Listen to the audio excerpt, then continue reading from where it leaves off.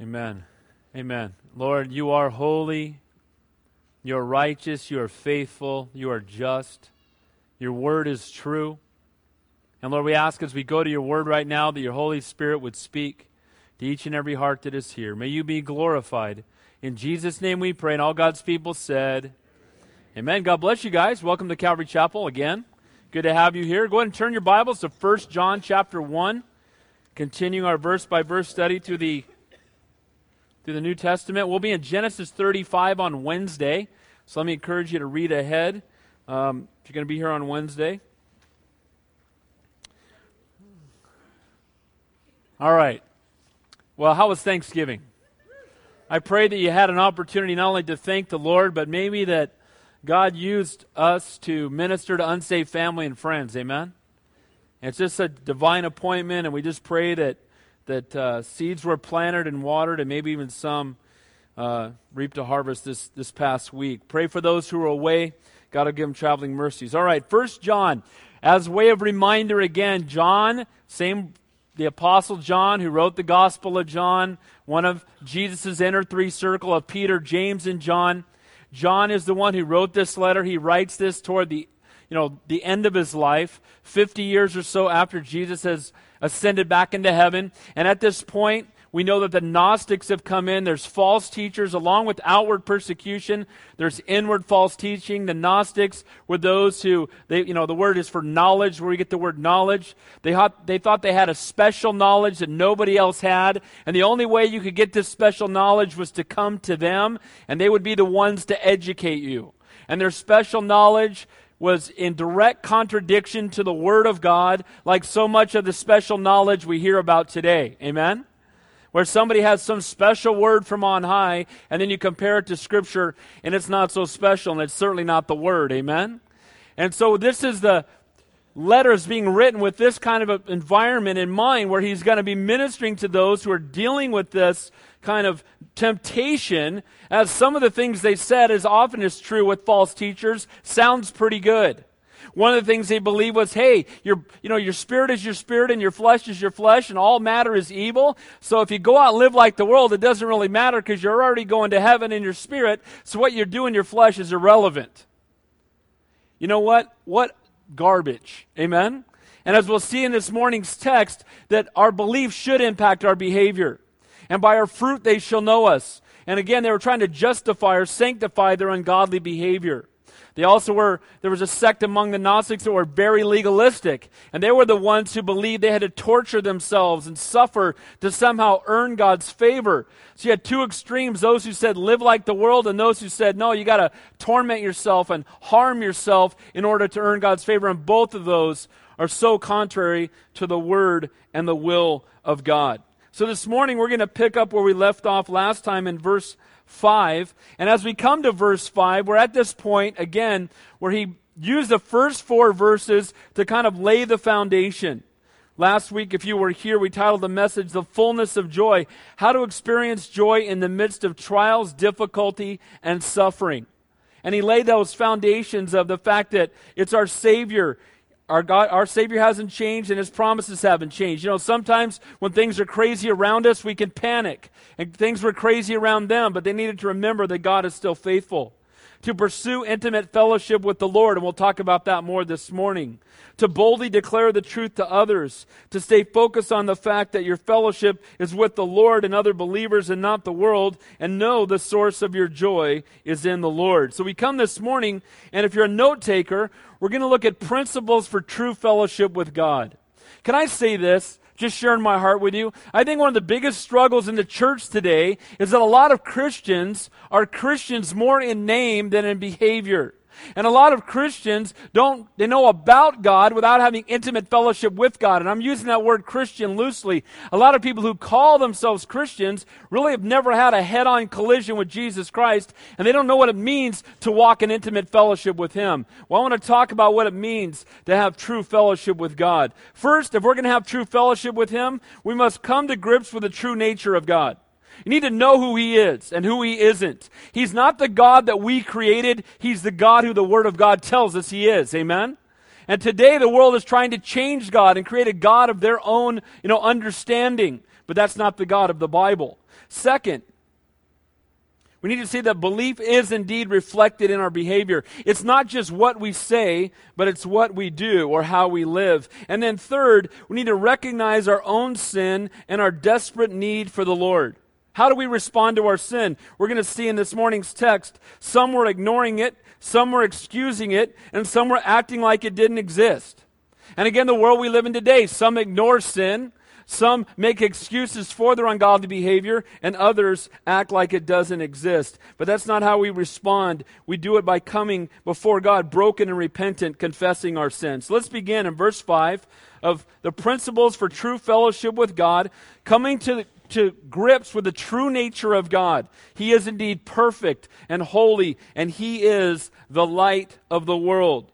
So he picks up just saying to them, I've written you these things that your joy may be full. He's writing this in the midst of persecution and false teachers from within. And then he follows up with this in verse 5. He says, this is the message. You know, I like that. This is not a message. This is not one of the messages. This is not my opinion. This is the message. Guys, there's only one message. There's only one gospel. There's only one truth. There's only one hope. There's only one way. There's only one God. And you know what? We can't get to heaven apart from Jesus Christ. Amen? And so as the false teachers were stirring up all this false doctrine and coming up with all these different paths and all these different, truths, he says to them, hey, this is the message. And again, in a time when the truth was being polluted by false doctrine. Today we need to get back to the message. Today we're living in a time where the same thing is happening in many, quote, Christian churches today, where the Word of God has ceased to be taught in pursuit of, psychological feel-good messages instead.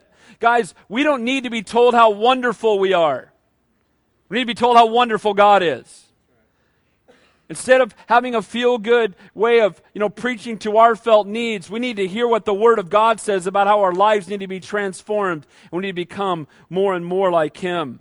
In a time when the truth was desperately needed, He's going to openly and boldly proclaim it yet again. And He speaks the truth in a time of doubt and confusion. And again, as so many of these early Christians were no doubt struggling. Some of them might have thought, well, maybe these Gnostics are right. I mean, they're really learned people.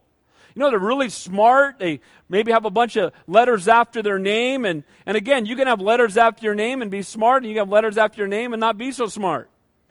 And guys, the Bible says that the fear of God is the beginning of wisdom. Amen?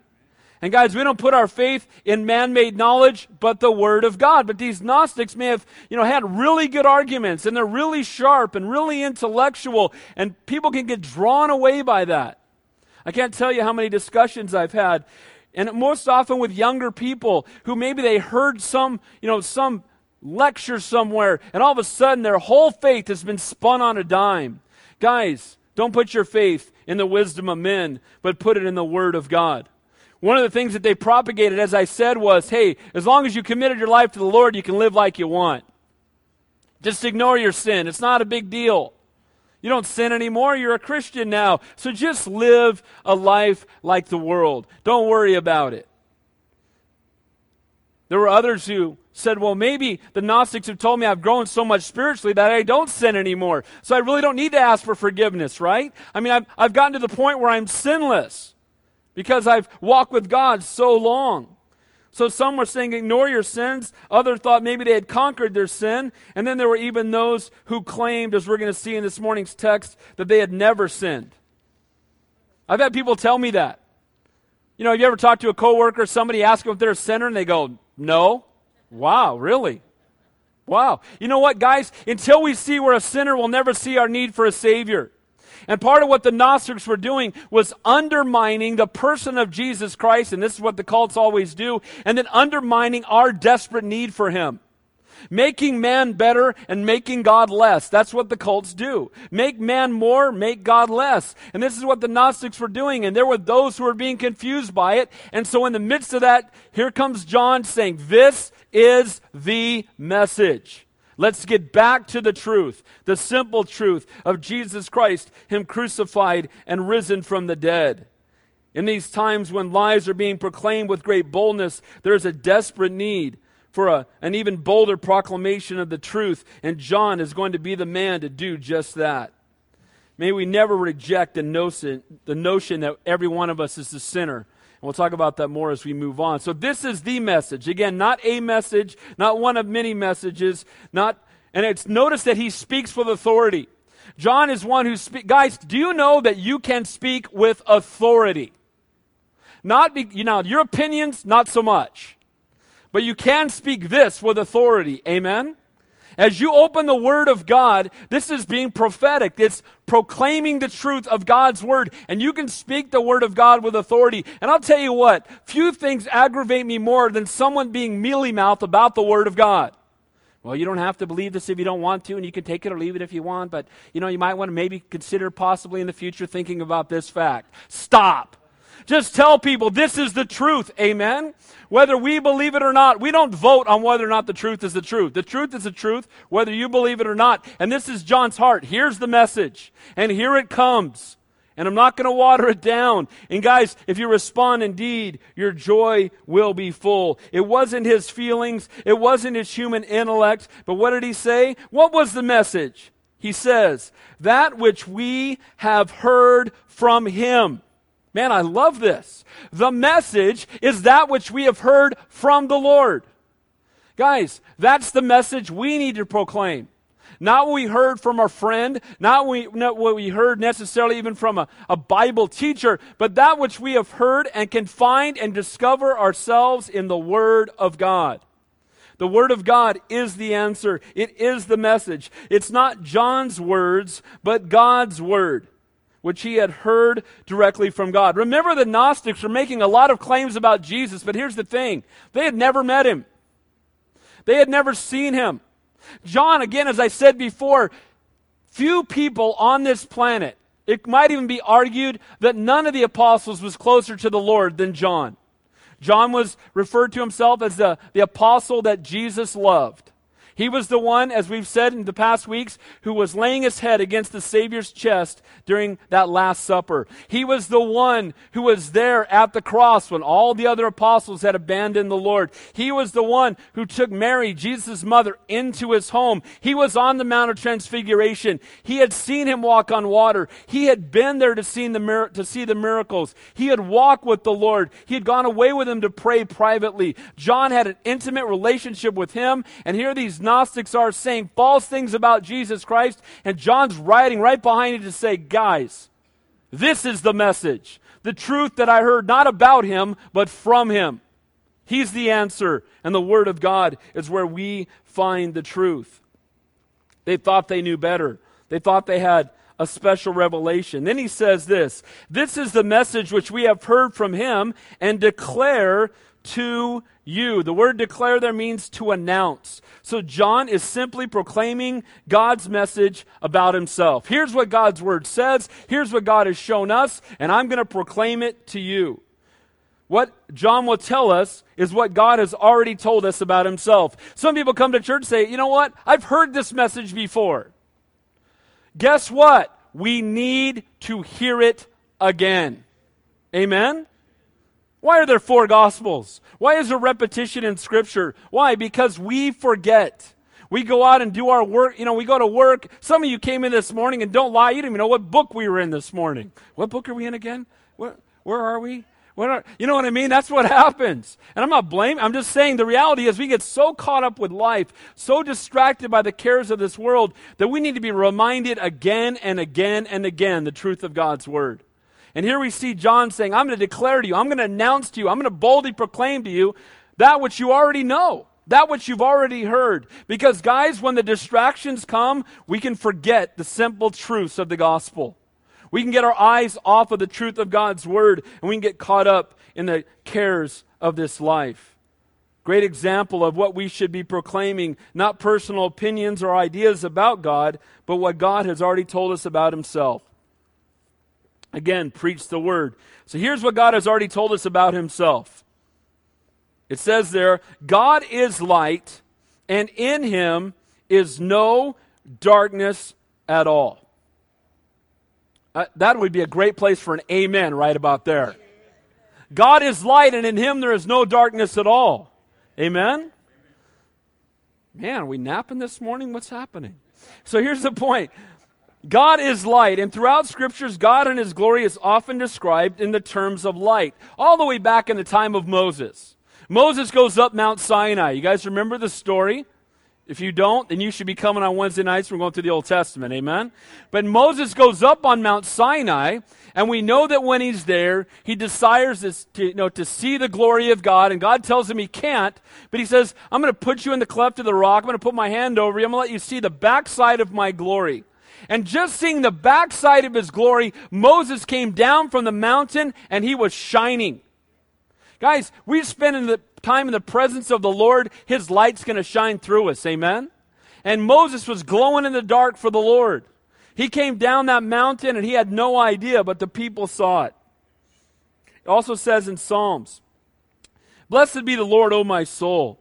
O Lord my God, you are very great. You are clothed with splendor and majesty, covering yourself with light, as with a cloak, stretching out heaven like a curtain. On the Mount of Transfiguration, remember that he exposed his glory, and when he did, the same thing happened again. The light shines so brightly. We know, guys, that when we get to heaven, we won't need the sun. Why? Because God's glory will illuminate the heavens.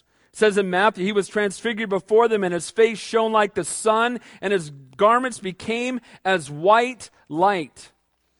It says in 2 Corinthians, this is a great passage of Scripture.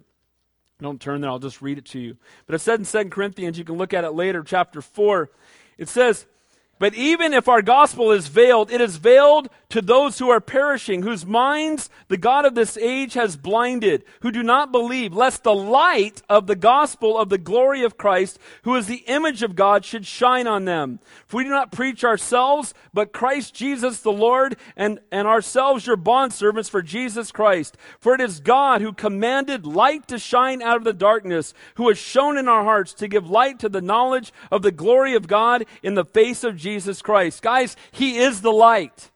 And in Him there is no darkness at all. And nobody else can say that. Amen?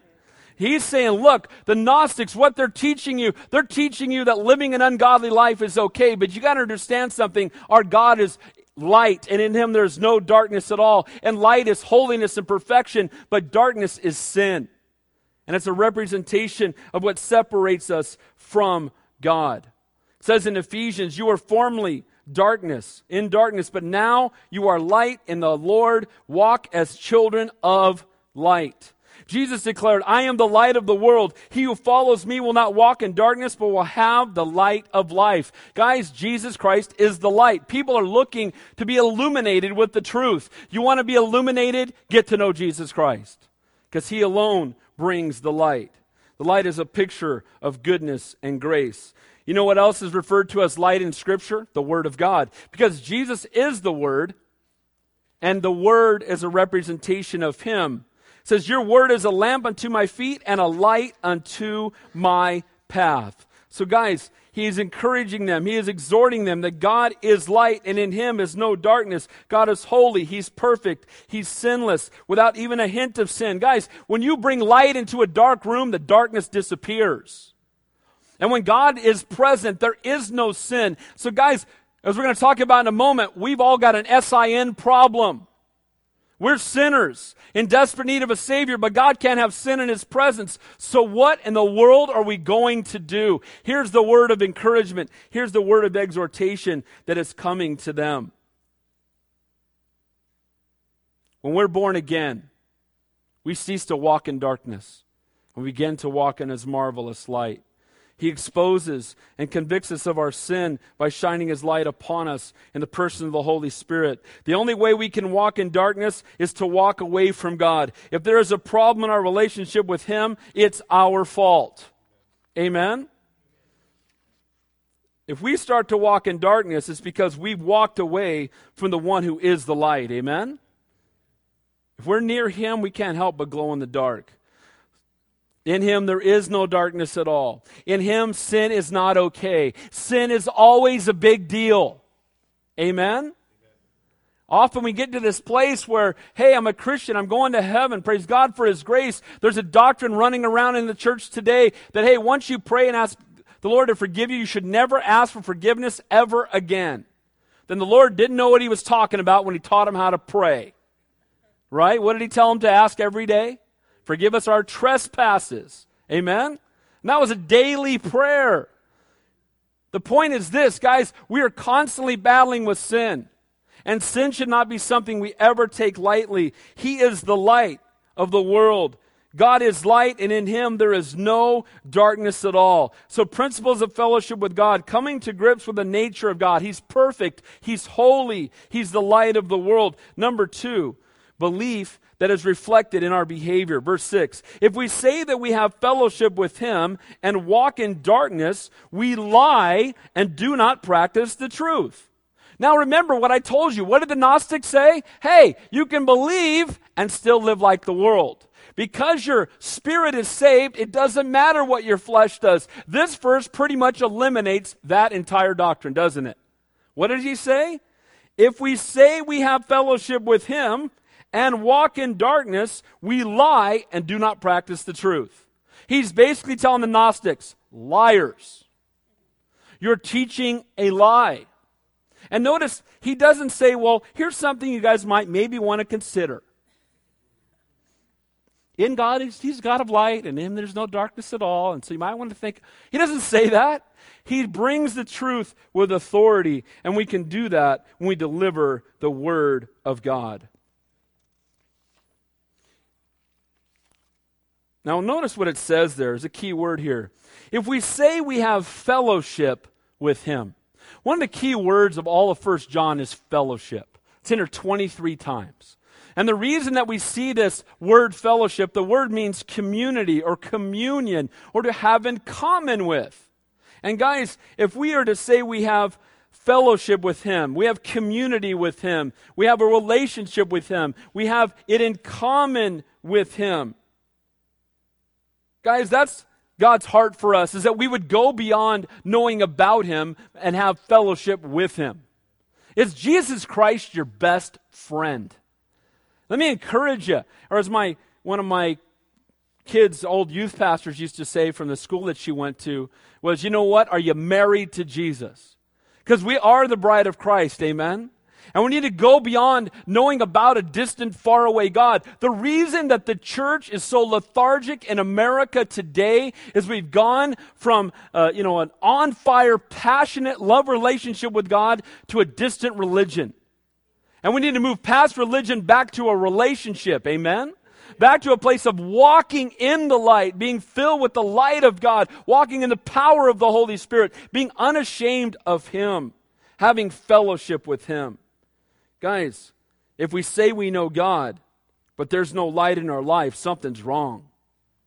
If we say that we've been born again, but you know what? We live just like the world, something's wrong.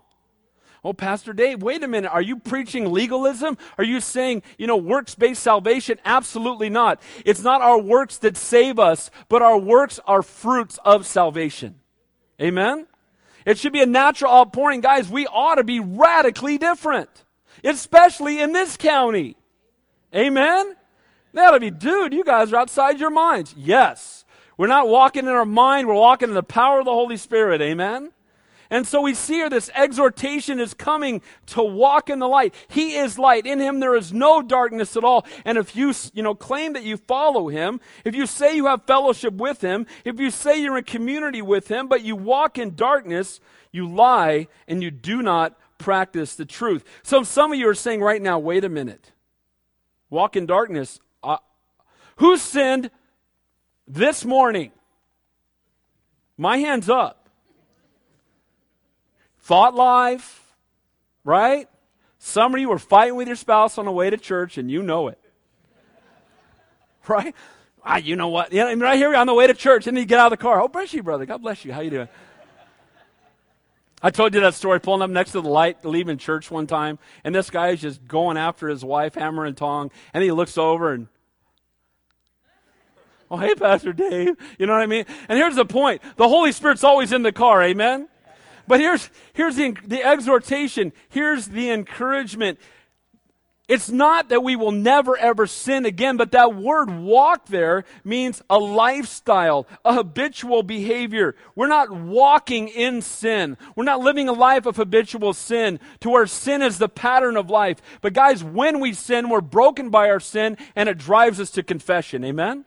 That's the difference between a believer and an unbeliever. That, yes, we sin, but when we do, we're convicted by it. We don't pull one of these three things we're going to talk about. We don't ignore it. We don't act like it doesn't exist. We don't act like we're beyond sin. We actually say, oh, Lord, ouch, that was bad. I'm going to confess a sin openly to you guys that happened just 2 days ago. I'm at my son's basketball game, and I'm a dad. Sometimes, dads. And they called a foul on my son that was not a foul. My opinion. They called a charging foul, and all I said was, not real loud, but I go, his feet weren't planted, just like that. Well, the guy that my son ran over, his dad happened to be sitting right in front of me. So he turns back and starts going after me kind of hard. And I'm like, all of a sudden, I'm in this discussion. And so he got up and moved. And then after the game, I was so convicted. I had to go find this guy and say, you know what? I am so sorry if I said anything to offend you. That was absolutely not my heart. Will you please forgive me? And I want to tell you, I was convicted. I couldn't even pay attention to the game. But praise God, I thank God for that because it reminds me that I'm a child of the King, not because I'm perfect, but because when I sin, He loves me enough to give me the Holy Spirit head slap. Amen? To remind us. You've heard me say it. That's why I got no hair back here anymore. Lord loves me. He loves you. We blow it. But here's the sign that we have fellowship with Him. We can't walk in darkness and just continue to live a life of habitual sin and have no conviction. If that's you this morning, you need to be born again. Because if you're living that kind of lifestyle and you don't feel any conviction about your sin, then there's no Holy Spirit living inside of you. Because I promise you, the Holy Spirit is not going to sit by while you live a life of habitual sin and say nothing. Amen? So praise God for conviction. And He's exhorting them and encouraging them of the truth that belief does indeed impact behavior. Walking in the light, it's not the source of salvation, but it's the reflection of our salvation. And walking in darkness, living a life of ungodliness and sinful behavior, a life of rebellion and convictionless disobedience is not the mark of faith, but a mark of unbelief.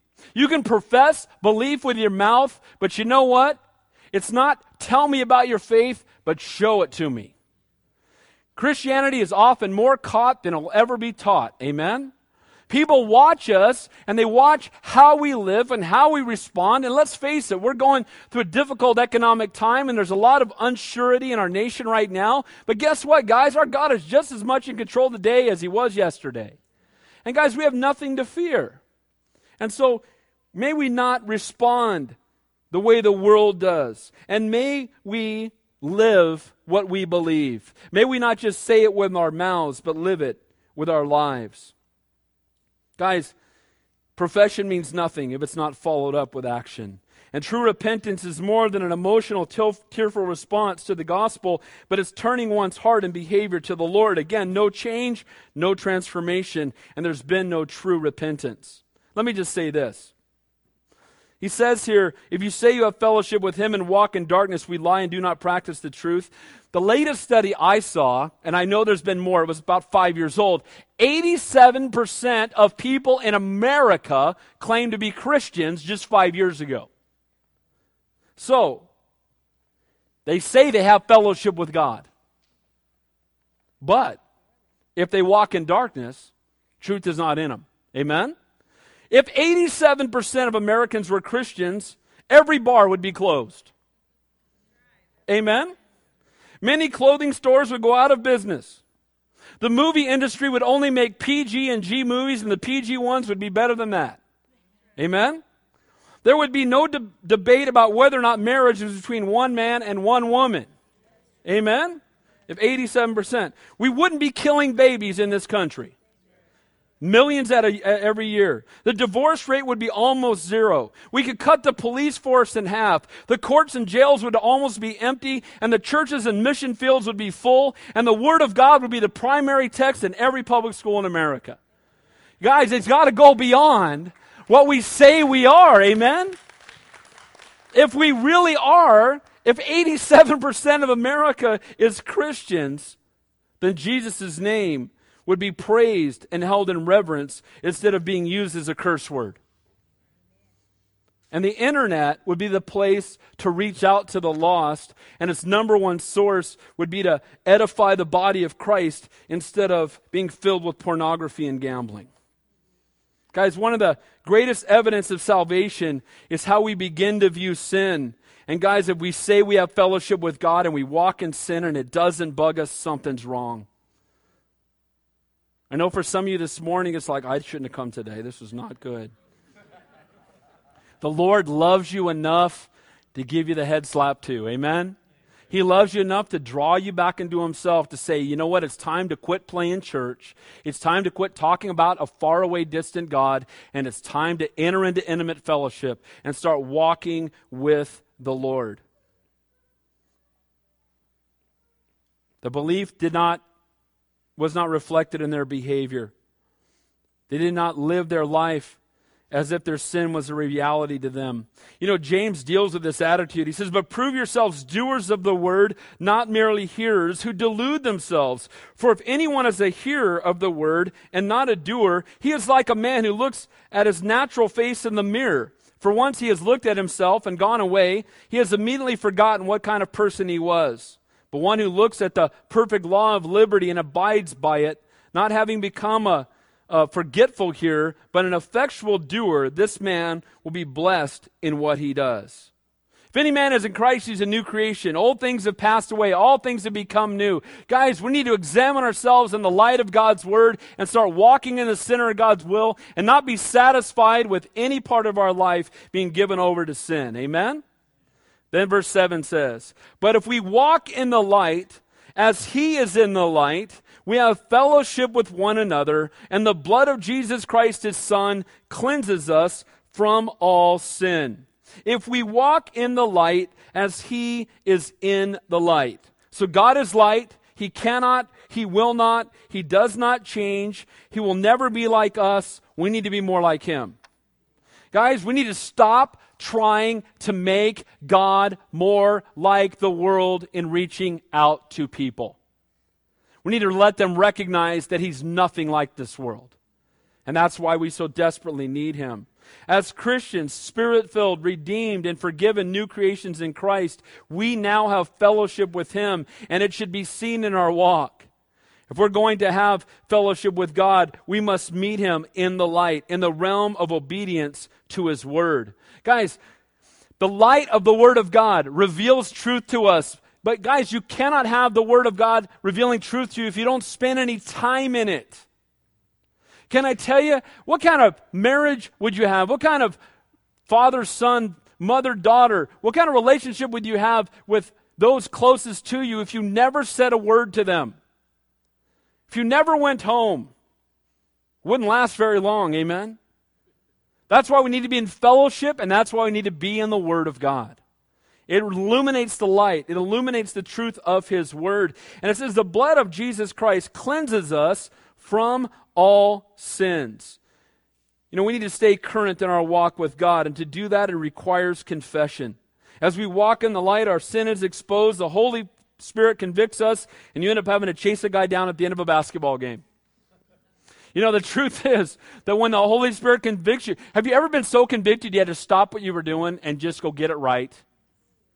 Hopefully, we should all be able to say yes to that, amen? I've told you before, I've blown it with my wife as I'm on the way to go study the Bible. That's not good. You don't want to do that. And then I'm in the office studying, and I'm like, I got to go home. This isn't working. I've got to go home and wake up my wife. Babe, you know what? I am so sorry. Please forgive me so I can go study. You know what I mean? But really, so often what will happen is that, there's this heaviness because God is convicting us because He wants us to get it right. Not so that He will love us, but that He can speak through us and He can use us in a mighty and a powerful way. Guys, confession should be something we do daily, hourly, moment by moment. We're saved and going to heaven, but we're still in need of daily forgiveness. Amen? The Word of God clearly teaches that. Again, the Gnostics said, we have no need for holiness, obedience, or confession. As long as they believed in their hearts, it didn't matter what they did in their bodies. That's their whole concept of how they could live, how could they could be outside of the will of God. But guys, as Christians, what we have in common is the Lord. What we have in common is the blood of Christ. What we have in common is that we've been redeemed. We've been forgiven. We've been adopted into the family of God. But guys, it doesn't end at salvation. Salvation is where it begins.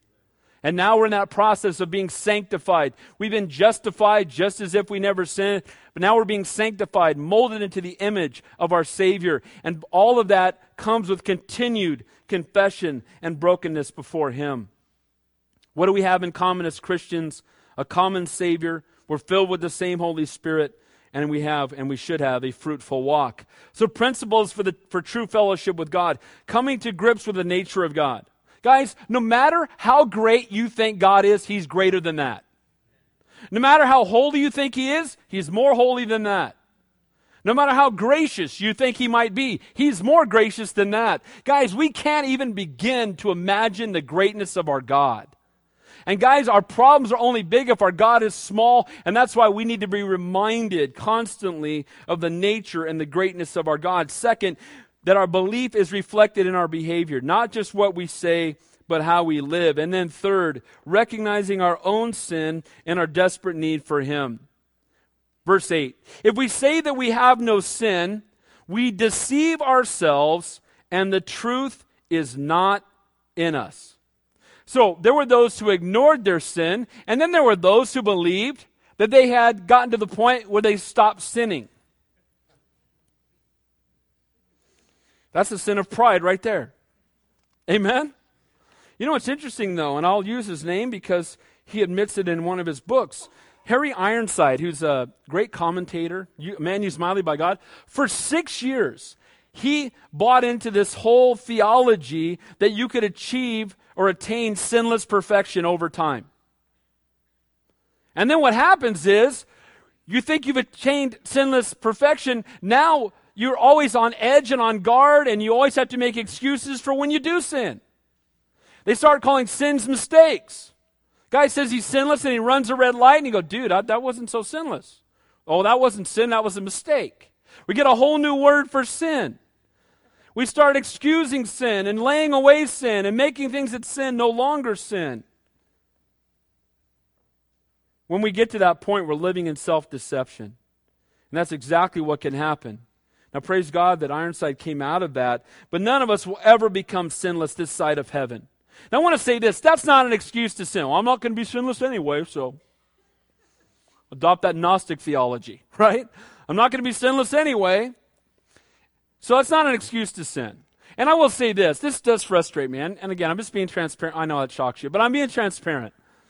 Sometimes you'll be counseling with a couple, and the guy will say, why does she got to keep bringing up the past? I'm like, when did you do this? This morning. And then again on the car on the way over here, you know. But that's the past. You got to let that go. That's in the past. No, dude, that's in your present. Until you get right with the Lord about that. Amen? And repent doesn't mean just say you're sorry and do it again 5 minutes later. It means to turn from it. But here's the point. So much of the world we live in today has gotten to the point where people no longer believe that they're sinning. If we say we have no sin, we deceive ourselves, and the truth is not in us. Guys, you know what's interesting? When you look at the Apostle Paul, 30 years in ministry. And after 30 years in ministry, he said in a letter to the Philippians, not that I have already attained or am already perfected, I press on. But then later he said, Christ Jesus came to the world to save sinners, of whom I am chief. The Apostle Paul said, I'm the biggest sinner I know. Some of you might say, Paul, I got an argument with you because I'm a bigger sinner than you are. And the truth is that I believe the more we fall in love with the Lord, the more we're going to realize how much we sin. and how desperately we need the Lord. We'll never come to a place where we say we don't sin. We're going to be more and more broken about the sin that is indeed in our lives. We'll recognize that we are in desperate need of His grace, while not using our promise of His grace, mercy, and forgiveness to excuse our sin. He says there, the word there, we deceive ourselves. The word for deceive there, it's interesting. I don't know how else to interpret this, but the word for deceive is where we get the word for planet. So if you think you're sinless, you must be from another planet, because there's no way that that's true. You're outside of your mind. If we say we have no sin, we walk in deception, we deny the Holy Spirit's conviction. And guys, can I encourage you? Conviction should not be denied but embraced. Amen? My kids often tell me, Dad, I know you pray for me a lot because I get away with nothing. And it's so true. My friends do something 15 times and never get caught. I do it once, busted every time. Cutting class and hanging out or whatever, and the teacher catch, this guy's done it 50. I go with him one time and I get caught. There it is. I pray a lot. And you know what? The point, the Holy Spirit and conviction of the Holy Spirit and God drawing us back into Himself is a sign of His love for us. The greatest concern I have, one of the greatest concerns I have, is to see someone living in sin and having no conviction. I get so broken and concerned about, now again, it's not my job to judge someone's eternity. I don't want that job. But you know what? As someone who loves people, I get burdened when I find out the lifestyle someone's living, and then there's no conviction. There's an arrogance almost. And I think, Lord, that person either needs, they're backslidden a long ways away, or they need to get saved, one or the other. And Lord, do whatever is necessary.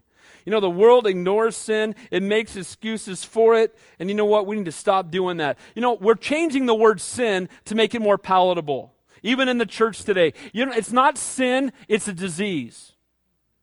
It's not sin, it's an addiction. It's not sin, it's the people around me.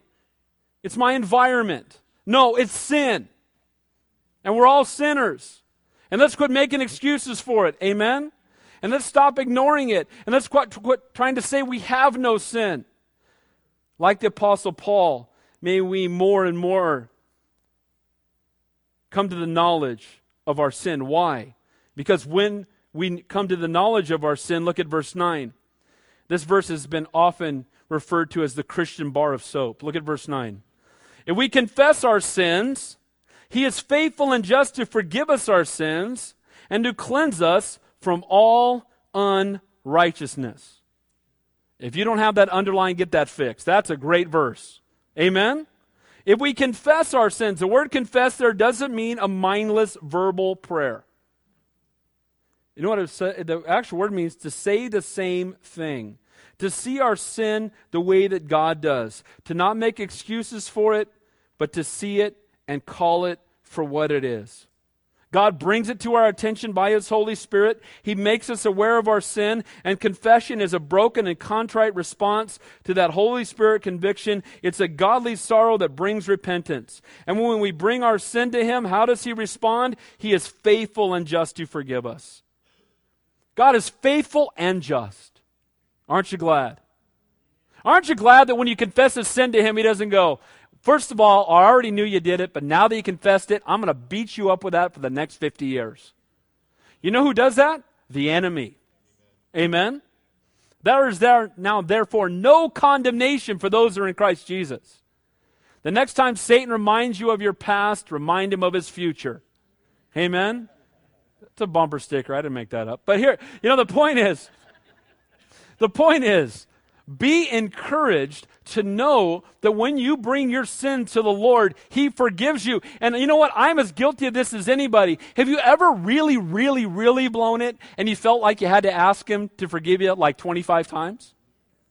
And you find yourself doing it all day long and the day after that and 3 days after that and 5 days after that? Guys, He forgave you the first time. Amen? And He's faithful to do that. The next time you come, He's like, what are you talking about? Because He's separated as far as the east is from the west. Amen? He doesn't forget. He chooses not to remember. I'm not going to remember that anymore. I've set that aside. Praise God for the grace that he pours out upon us. If we confess our sins, he is faithful and just to forgive us our sins and cleanse us from how much unrighteousness does it say? All of it. Aren't you glad? Aren't you glad there aren't some sins listed in there that just don't qualify? And I have people come to me, well, how can that person be there? And how can this person do this? And how can you allow that person to serve? And how can that, well, I know that person's past. And I knew that guy when he was a drunkard. And I knew that person when he was married before. And I knew that person when, you know what? Any man be in Christ, he's a new creation. And aren't you glad that God can use sinners or we'd all be, out of luck? Couldn't use any of us, amen? He's faithful and just to forgive us. He's a loving, gracious, and merciful God. Praise God for this Christian bar of soap. We need to be praying more often, amen? And keeping short accounts with the Lord. He has forgiven you. You're going to heaven, but still when you sin and conviction comes, get right with Him. Bring that restoration with Him. Last verse. If we say we have not sinned, we make Him a liar, and His word is not in us. So some said, I no longer sin. Now they're saying, I never sinned. And this is more and more rare. But you still run into people like that once in a while. And again, they're saying, the Gnostics would say, oh, my body sinned. I didn't. It's my body that did it. I didn't do it. Again, it was my disease. It was my addiction. It was something else. It was outside of my control. Guys, we need to stop putting our sin on anybody else and start taking the responsibility for our sinful behavior. Because here's what happens. When there are those ignoring sin and making excuses for sin, others just rejecting sin altogether, there's no longer a right and a wrong. There's no longer a plumb line of truth. And that's where we get into this moral relative age that we're living in today. There's no God, or at least no God to be accountable to anymore. And that result is not only moral relativism, but an amoral society. We used to be moral, then we were immoral. We knew what was right and we chose not to do it. Now we're amoral, which means there are no morals. And the only people that catch any heat are the ones that have them. Amen? You start getting called names. You religious fanatic, man. Why don't you lighten up? They start calling you things. Why? Because they reject the Word of God. Guys, the Word of God is the standard. All have sinned and come short of the glory of God. He forgives all sin and all are sinners. Amen?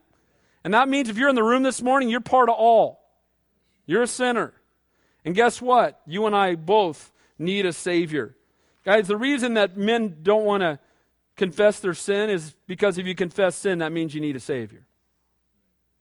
The reason that they don't want to believe in creation, and they'd rather believe that lightning hit a puddle, and over billions of years, a monkey turned into you, from the goo to the zoo to you, right? They want to believe that rather than Almighty God spoke you into existence, because if they believe in a creator, then they've got to believe in His Word, and they have to answer to that creator. If they could believe in a creator without accountability, I think we wouldn't have a problem. But you know what, guys? We're accountable for our sin. If we say we have sinned, have not sinned, we make Him a liar, and His Word is not in us. When repentance is present, believers have a strong desire for God to deal with their sin at any cost, even if it costs them something personally. They would rather lose everything than have their sin unchecked. Lord, rise up a church like that, where we would say, Lord, if I lose everything, I'm not going to leave my sin unchecked. I'm not going to leave my sin unconfessed. Have a holy desire to do His will. Let me close with a quick story. I had a guy in our men's Bible study. I'll never forget this. How God was just doing a radical work in this guy's life. Started coming to a men's Bible study we had. There was like 8 guys. We met every Saturday morning at 6 a.m. And we would just pray together and study the Word. And I just watched this guy get on fire for God. And then he came to me one day and he said, you know what, Pastor Dave, can you pray for me? Because I'm going to go to my company that I've worked for 12 years and confess to them that I lied on my application. I didn't really graduate from college. And he had a job making a couple $100,000 a year.